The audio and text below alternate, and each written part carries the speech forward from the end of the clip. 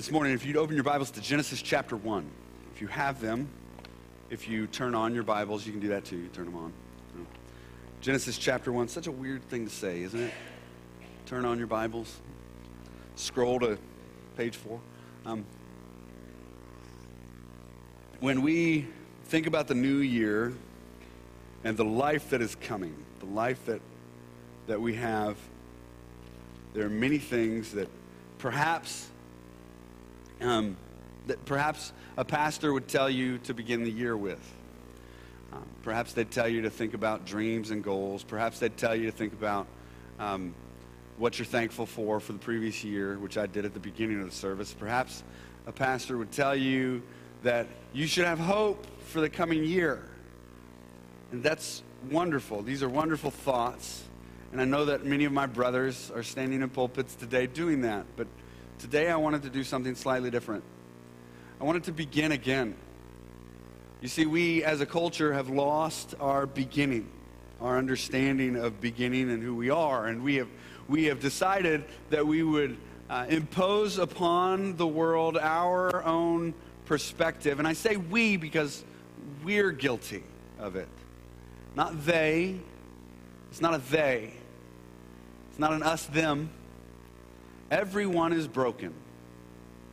Everyone is in the same place. The Sermon on the Plain in the Gospel of Luke makes that evident. We're all on level playing ground. In fact, if you read through the Gospels, just one sitting, go read through Matthew, Mark, Luke, and John in one sitting, and two things will stand out to you. The first thing that will stand out to you is that Jesus is Lord and Savior, and that he is amazing. That's the first thing. The second thing that will stand out to you is that there is no hierarchy among humanity. The lame are exalted, the broken are lifted up, the exalted are humbled, the rich are brought down. Everybody's on the same field. And that's not to say that the lame are exalted above the rich. That's not to say that. That's not to say that the Pharisees are somehow less than the tax collector. That's not to say that. What it is to say is that they're all on the same level playing field of God's creation loved by Jesus.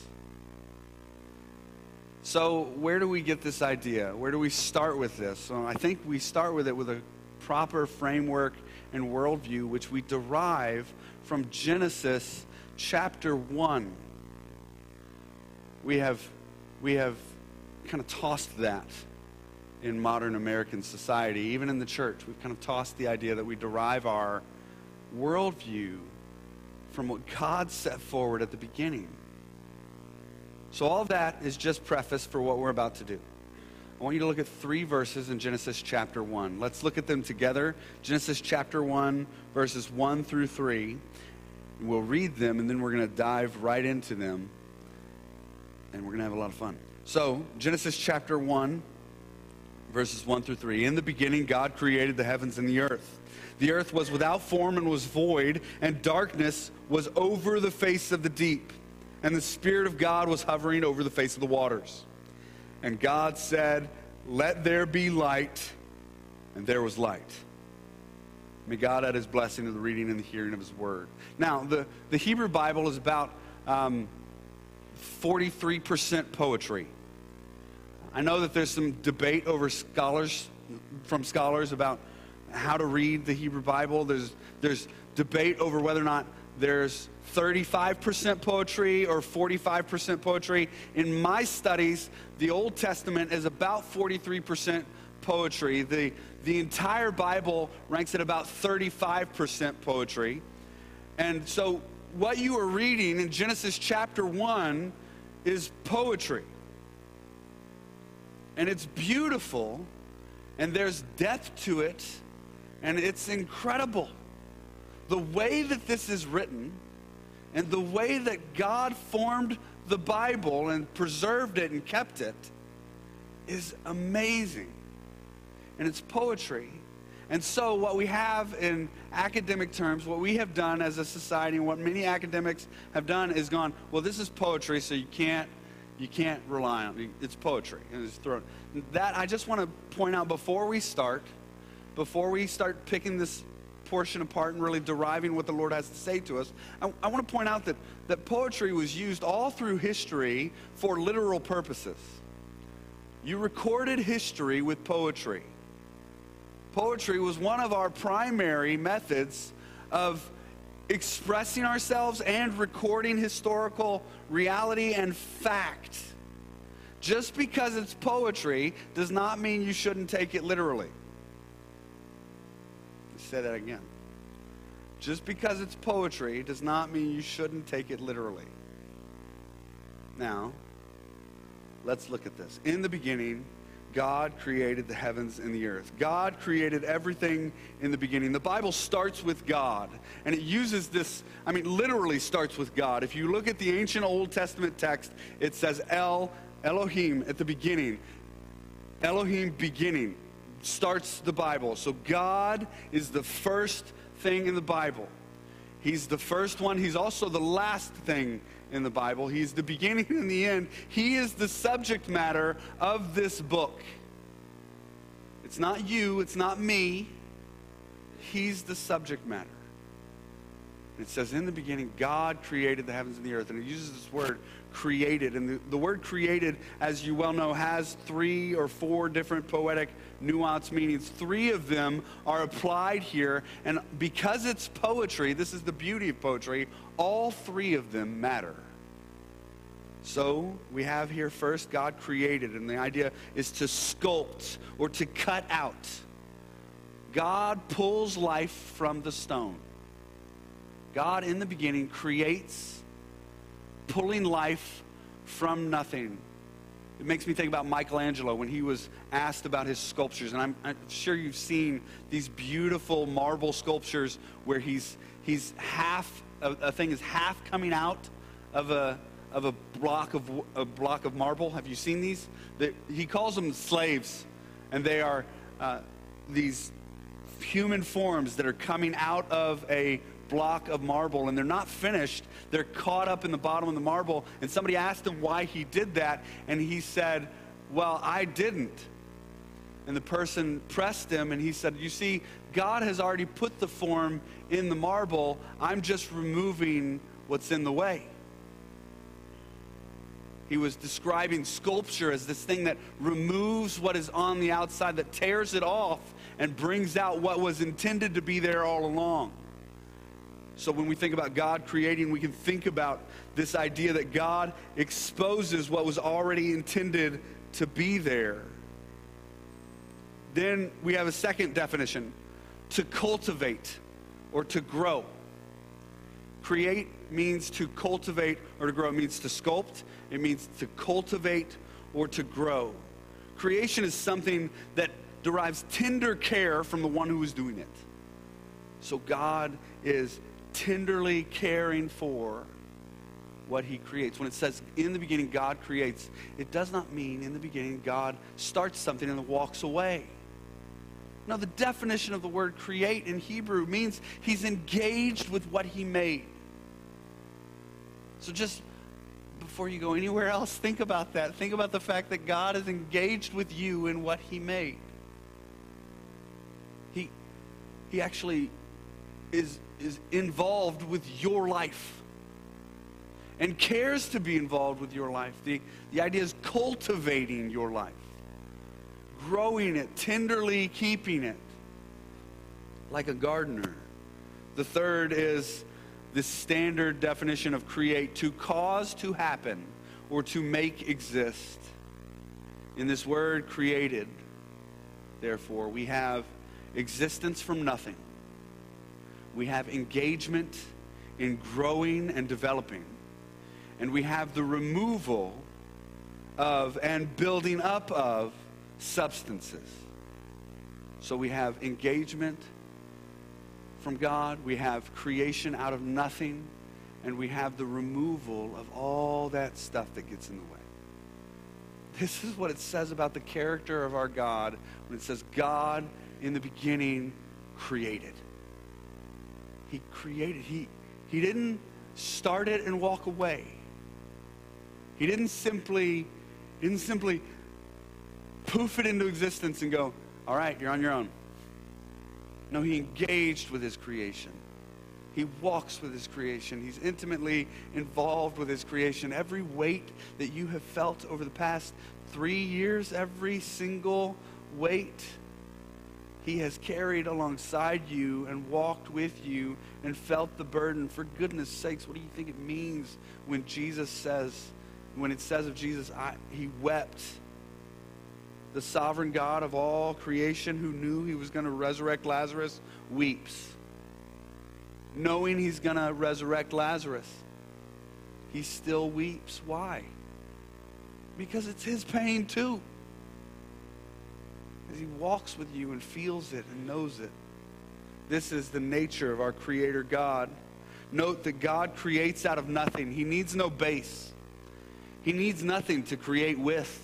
Unlike Michelangelo, who very firmly agreed that God is the ultimate creator, Michelangelo needed a big base of marble in order to bring some artwork into the world. Yet God needs nothing. He needs absolutely nothing. He builds on nothing. The Bible says he hangs the stars in space. There is no work he is building on top of. There is no work that God is building on top of. He is the prime creator, the first designer. There is nothing that he builds on top of. God, in the beginning, created. This means he is in charge of all history. And this is part of his character. God, by nature, is creative. He is creating by nature. And we see this even at the very end of the book when it says, behold, I am making all things new. At the very end, in Revelation chapter 21, you're familiar with this passage.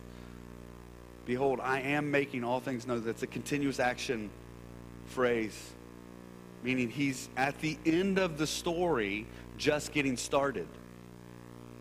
That phrase that we read in Revelation 21, when it says, we translate it, it is finished. That's not what that says. It says, behold, it is born. It is born. There's a birth. At the end of the book is when it starts. At the end of it is when it starts. That's when everything takes off. God creates, and he continues to create for eternity. This is his nature, who he is. The closer we get to God, the more we become what he has made us to be. You want to know who you are? Get as close to Jesus as possible. You want to know why the world has such weird understanding of identity? Just look at how far away they are from Jesus. It's not hard to understand. He's the one who we derive all of our being from. He's the creator. Of course, it's no wonder that people would be confused as to their personal identity. But we can hang on this. We can cling to this, that this creator God is who he is. This is a character of God, that he is creative, and he is a creator. And he bound up that creativity and wrote it into your DNA. Wrote it into you. This is what he did. His nature poured out. Now let's look at the canvas here that he worked with. Verse 2, the earth was without form and void. Now, much damage has been done to the understanding of this phrase by people who did not grasp Eastern philosophy and Western philosophy and understand the differences. If that went over your head, don't worry. You'll get it in just a second. The Hebrew words here are tohu vabohu, right? Or tohu wavohu, depending on which side of the country you're reading on. But tohu vabohu, and the idea here is formless and void, and you have this great scholarship that was done in the West, in particular with German liberalism and with some modern scholars who said this means ruins. No, it doesn't. That's not what it means. That is a Western translation of an Eastern philosophy. This doesn't mean ruins. Tohu vabohu does not mean that there were ancient ruins there that God then built on top of. It's not what it means. No, the word tohu first means nothingness or lacking reality. Some Western scholars have insisted that this indicates that there was some sort of presence of something else. This is, I believe, fundamentally flawed understanding. But the reality is that this word, tohu, the first word, which we translate formless, means lacking reality or lacking substance. There's nothing there, is what it means. There's a lacking of any real form. And when you read ancient Hebrew and you read some of the ancient Hebrew texts, you'll find that this word is used often in ancient Hebrew poetry, not just biblical, but the others, to mean a lacking of reality or understanding of any kind of life or substance. That's what this is. The canvas had no sense of reality to it. And then bohu, the second word, means void or empty. That's how we translate it, void or empty. And it means lacking in any value. There was no value there. There was nothing of substance or reality, and there was no value.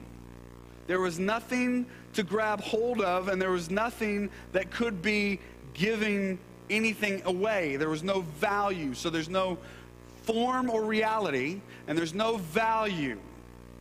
It's empty. That's what the author is getting at, but it's more than that. It's saying without the creative presence of God, there is no substance and there is no value. Without the creative presence of God, there is no substance and there is no value. Value, therefore, is derived from God's creative imputation. Reality and value are given through one medium. One medium. You want to know where you are, who you are. You want to have value and you want to have substance. You want to matter.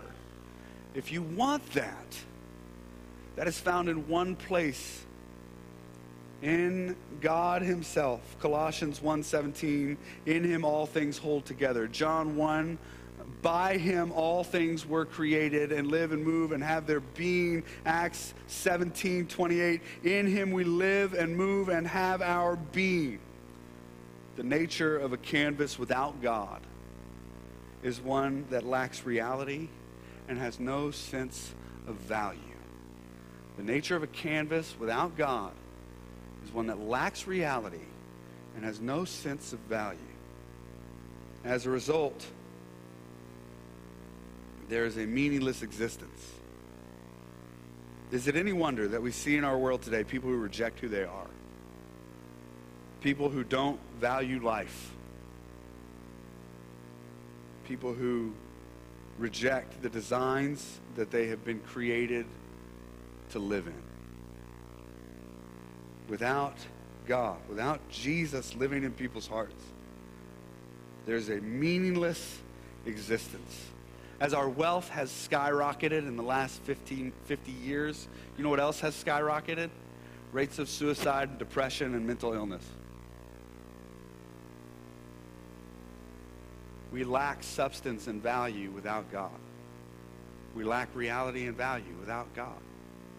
The answer is at the beginning of the story. The God who created all things gives us the answer. Now, the world gives us a lot of false answers to this. And some of them have seeped into churches. Some of them have seeped into churches. So these might hurt a little bit when I mention them. Just take a deep breath. Don't worry, we get to the happy stuff in a minute. So, the positivity movement. Think positively about yourself. How do you think positively about something that doesn't have reality or value? You can't. And the only way to get reality and value is in Jesus. The defining self movement. Defining yourself. Right? These are books that talk about personality types and who we are. Books that we often use to excuse our behavior. I mean, that's what we're doing. Let's be honest. We excuse our behavior going, well, I'm a this, therefore I'm a lion, so you should understand I'm going to bite you. Like, no, that's not why those exist. Personality profiles, community activism. That's one of my favorites. The more work you do with your hands, maybe the better you'll feel about yourself. A myopic focus on pointlessness. That's the one that's coming. That's the one you can see in these generations that are coming up now. A myopic focus on nothing matters. Where they think that they're the only thing that exists, and they don't think they have value. They don't think they can have reality or substance. So they live in a virtual world in which they declare everything is pointless and they can do whatever they want. It's nihilism painted over. That's all it is. It's humanism just painted over with a gloss. Shiny screen that's invisible to the rest of the world. Those are the things that are coming. And look at the canvas here without God in it. Verse 2, the second part here. And darkness was over the face of the deep. Now again, this is Hebrew poetry, and we have this beautiful representation. God is painting a picture. Darkness is over the face of the deep. Now in the Old Testament, when you have these two phrases, they matter. Deep is that big, scary unknown. It's called the deep. It's used all throughout the Old Testament to describe things. In the Bible, it's used to describe subterranean waters, the deep unknown. Monsters live in the deep. Monsters live in the deep. It's where Jonah was spit to, the deep. It's where Job and the psalmist say, please do not send us down to the deep. It's the great unknown, and that's what it is. It's unknown. And that's why it's so powerful in the Psalms when it says, even if I go down to the deep, you are there. Because God is victorious even over the great unknown. It's the great unknown. It's terrifying. Monsters live down there. It's where we go to die. The deep. Darkness hovered over it. And this is the phrase oppressive darkness. It's used in Job to talk about a state of extreme gloom. Behold, my soul is bound up in darkness. Extreme gloom. Right? It's also used in Exodus when it talks about the dark falling over the people, when it says there was no light in the land except in the land of Goshen where the Jews dwelled, and God caused the deep darkness to fall over the earth. That means that even though they tried to light lamps, there was darkness. They were blinded completely. It is utter and total darkness, groping about with no hope of being able to see. Darkness hovered over the face of the deep. This is a terrifying picture, and it's beautiful poetry. Darkness hovers over the face of the deep. But what happens to a canvas that is in such utter despair and has no hope when God enters the picture? Read the next line. The Spirit of God. We put an and there. There shouldn't be an and there, but we put one there. The Spirit of God was hovering over the face of the waters. Do you see what happened to darkness? God's Spirit shows up and darkness is gone. Because it was darkness over the face of the deep. Now it's the Spirit of God hovers over the face of what? Water. All of a sudden, that which is unknown is known. It is exposed and it is seen. The very presence of God destroys death. It destroys darkness and it destroys the deep. It makes the deep waters. Waters, that which we derive our nourishment from, that which we can see, that we know what waters are. We know what waters are. Deep is terrifying, but it's gone in the presence of the Spirit. The Spirit suddenly comes into the picture and hovers over, is over the depth of the waters. This picture of the Spirit of God, of salvation of God that brings life over the deep, over the darkness, is used all throughout the Scripture. You see it with Noah's Ark. The ark hovers over the face of the waters. You see it with Jesus, that he is over death. He resurrects over death. You see it all throughout the Old Testament when the prophets begin to speak about how the Lord is over and then names something.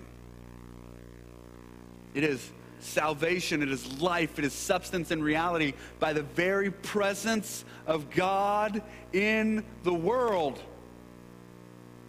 The deep becomes waters and the darkness is dispelled. The light of the world has come. Jesus Christ has come. Trust in him for all salvation. Trust in him for all salvation. Even the moments of terrifying life where the Spirit of the Lord is, reality and value are manifested and revealed. When we are embracing the things of the world, when people embrace the things of the world, they embrace dark and deep. They embrace those things. When they embrace those things, when we embrace those things, when we embrace sin, wickedness, we become more and more homogenous and look just like the rest of the world. When we embrace materialism and humanism, we become more and more homogenous, just like the rest of the world. That's why all the people who run after sin look the same. Have you ever noticed? They're all uniquely the same. They all look the same. When teenagers do it, it's super obvious. They all start wearing the same color clothes or lack of color clothes. They all start painting their face the exact same way. Why? Because I'm unique, I'm different. You're just the same as all your friends. Adults do it too. They all start driving the same luxury cars. Start living in the same house. Peter, Paul, and Mary wrote that song years ago. Ticky-tack houses, little boxes on a hillside made of ticky-tack. And they all look just the same. Right? That's what happens when you chase materialism and sin. You look just like everybody else. But in Christ's economy, when you chase Jesus, you begin to look more and more unique. You ever wonder why the church is such a weird bag of nuts? You ever wonder why we're so bizarre? Why you can have somebody who is erudite and well-dressed and incredibly strong and independent and a businessman sitting next to a man who can't get his shoes tied. You ever wonder? It's because when we pursue Christ, we become who we're supposed to be. And our unique character traits become more and more individual, and you have this odd bag of nuts in the church. You have this mix, a trail mix of sorts that God delights in. And if you don't believe me, just read through the Gospels. You'll see. You'll see the 12 he chose. Why would you put those guys together? That's not my all-star team. Just saying. I'm not picking them. I don't know that I would make the team.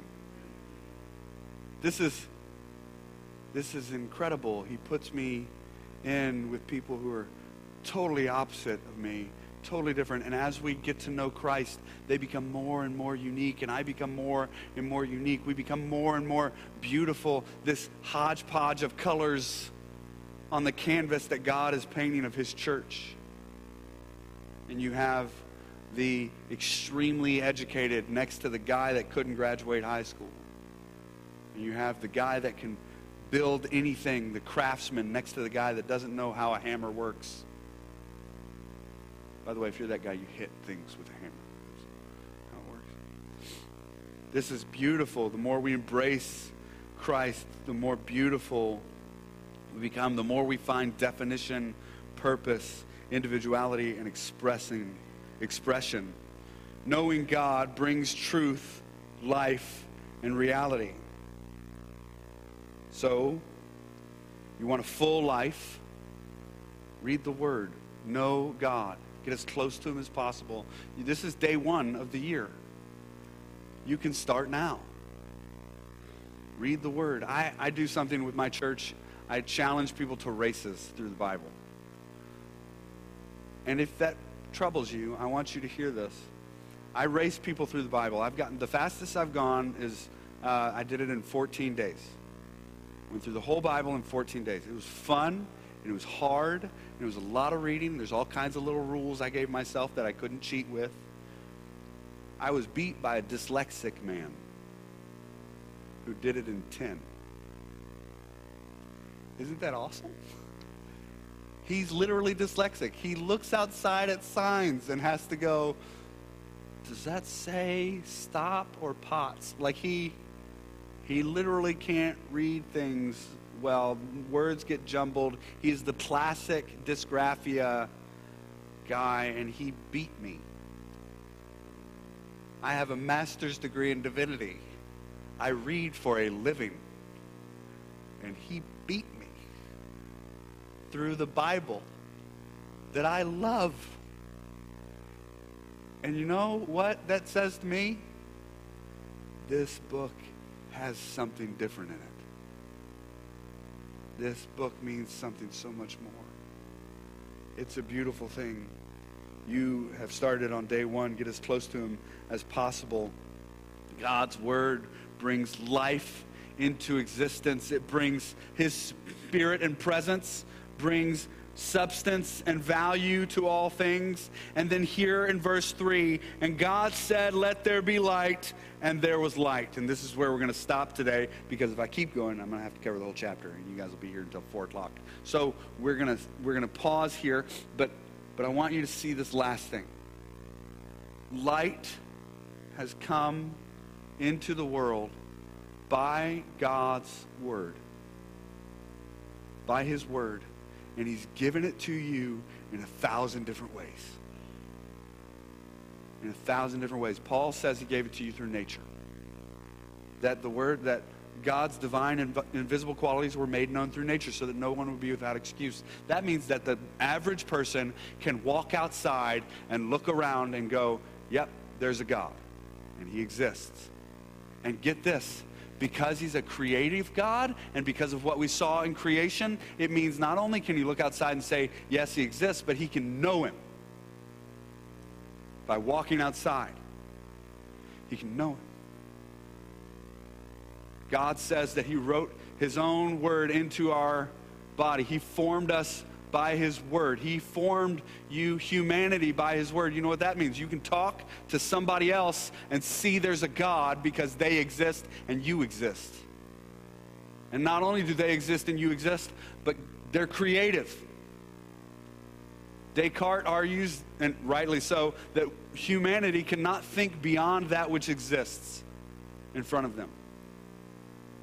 Humanity cannot think beyond that which exists in front of them. You can't make up things that are beyond reality because you are tethered to reality. Now, you can make amalgams, you can make combinations, you can add things together and make something that looks a little different, but the reality is that you can't think beyond what already exists. You know what every person can think of? God. He wrote it into our mind, into our philosophy. He wrote it into our DNA. You can see God in the value of humanity. You can see him in the creativity of the arts. Where does creativity come from? You think you came up with it? You think I came up with it? I'm an artist as a side job. It's what I do on the side. And I can't paint things that don't exist. But what I paint doesn't exist. Just think about it for a second. You'll get it. I can't paint things that don't exist. But what I paint doesn't exist.